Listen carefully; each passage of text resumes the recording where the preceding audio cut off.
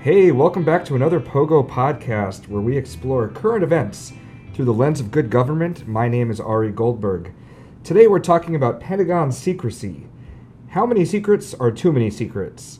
It's a big question because the top brass is trying to push through a measure in Congress to make it more difficult than it already is for the public to get information out of the Department of Defense.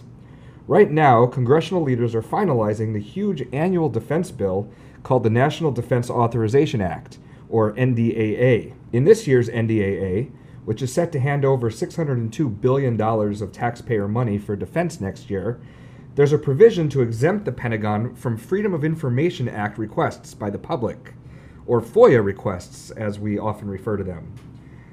To discuss this, I'm joined by Elizabeth Hempowitz, Pogo's policy counsel, who oversees our legislative reform work and focuses on whistleblower protections and government accountability. Thanks for joining us, Liz. Thanks for having me. All right, why don't you kick this off and tell us what's going on with FOIA in the annual defense bill? So this year, the Pentagon has requested what is essentially an agency-wide carve-out to FOIA. So how FOIA works is that anyone can request documents from an agency, and as long as those documents don't fall within one of 9 exemptions, the agency has to release those documents. So there's only 9 exemptions. That doesn't sound like a lot. Yeah, 9 doesn't sound like a lot, except for when you consider that the third exemption refers specifically to any other statute that says that you can't release information under FOIA. So DOD right now, the Pentagon, has hundreds of B3 statutes. So the first exemption to FOIA already covers classified information. So that is a big one that the Pentagon uses to withhold information, and for good reason.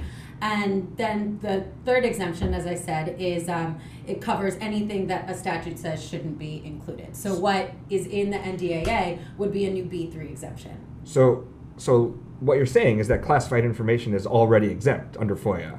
And I mean, I think we can all agree that there are secrets that a country needs to keep away from its enemies. And it sounds like the Pentagon already has that power, so why is it asking for more power? That's a great question. So the Pentagon is saying that they want this exemption because they don't want to have to give unclassified information that our adversaries would be able to use to decipher what our military techniques are. But they already have the power.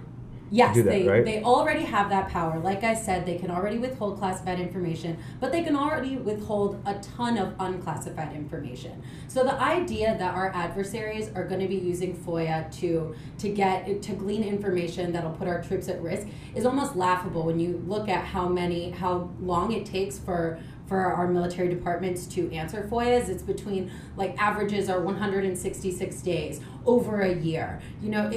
The FOIA is not a great espionage tool. FOIA is a great oversight tool. And so the kinds of things that they may be trying to hide, maybe it's worthwhile looking at the examples of things that journalists over the years have uncovered from FOIA requests to give us an example of the types of things that the Defense Department might be trying to hide.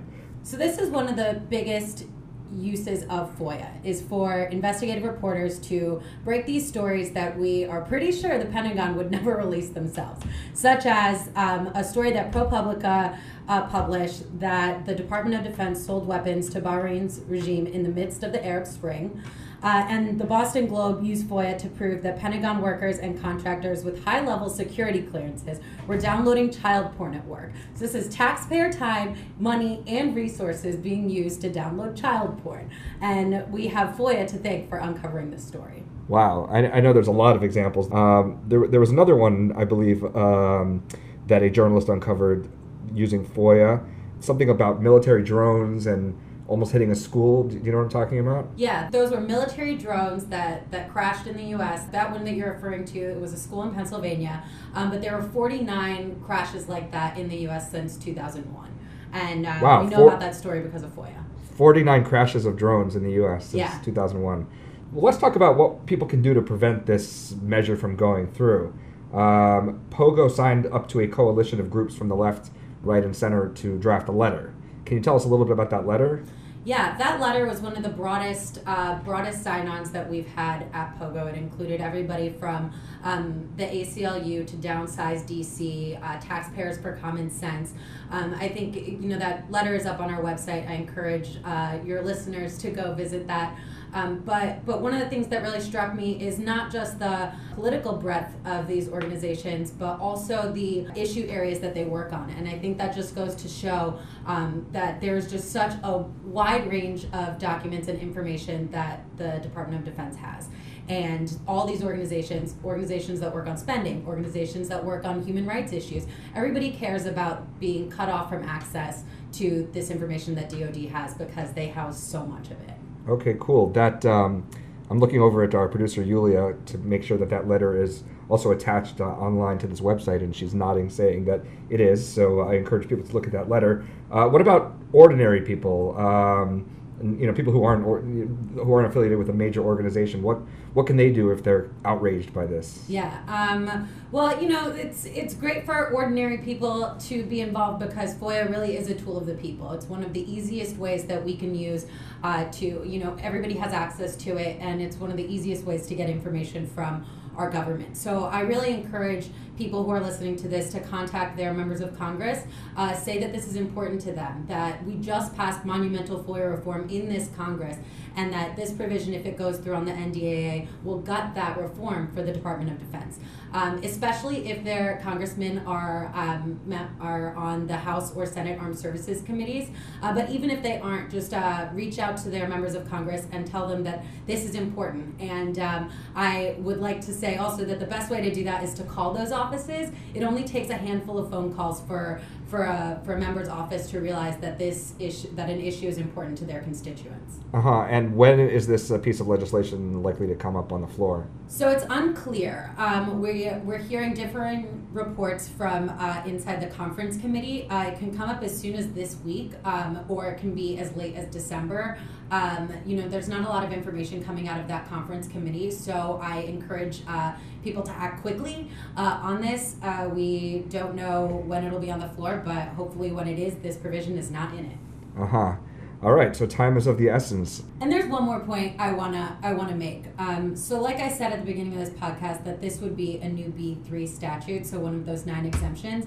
And I think it's important for people to realize that once a B3 statute is enacted, it's almost never revisited.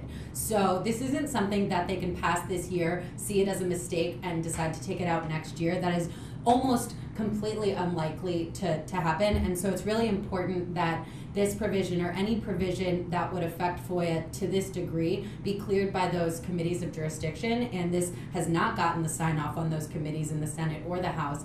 And so I think it's really important that people know that this is a really big deal. And so that sounded a little wonky. If it's said another way, and tell me if this is accurate.